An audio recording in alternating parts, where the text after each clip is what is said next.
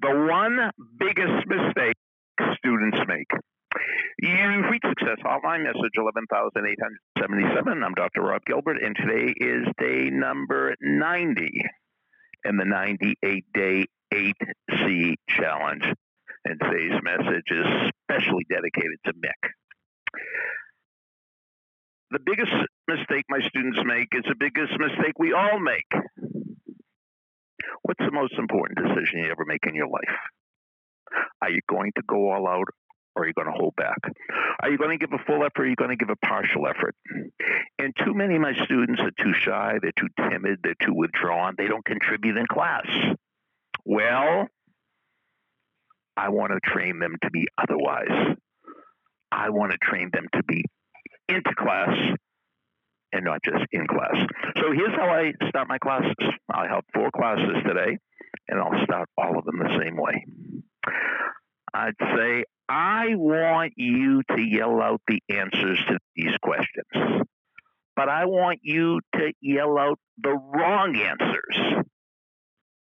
So if I say, how much is 2 plus 2? You scream, 29.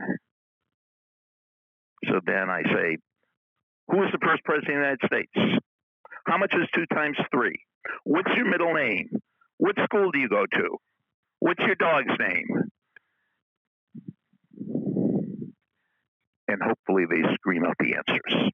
Some do, some don't, some will, some won't.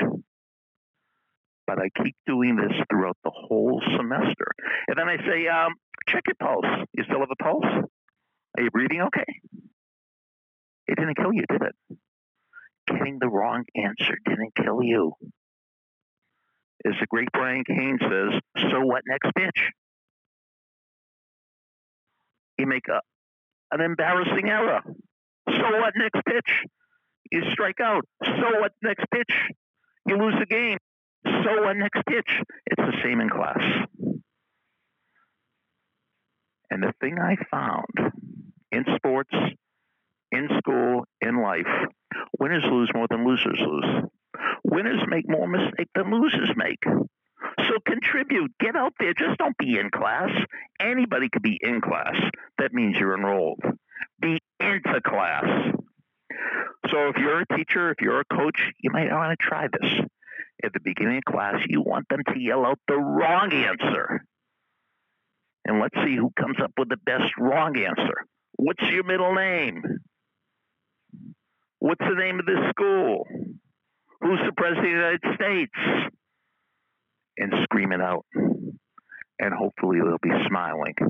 And once they could put a smile with the wrong answer, you know you're on the right track to training them to be less sensitive to making mistakes.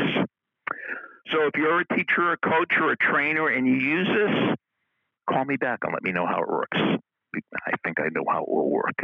It will work spectacularly well, or at least it has for me. Speak to me after the beep. Here's the beep. Thank you for listening to Success Hotline with Dr. Rob Gilbert, an Ironclad original. You can email Dr. Gilbert at sendmeastory@aol.com.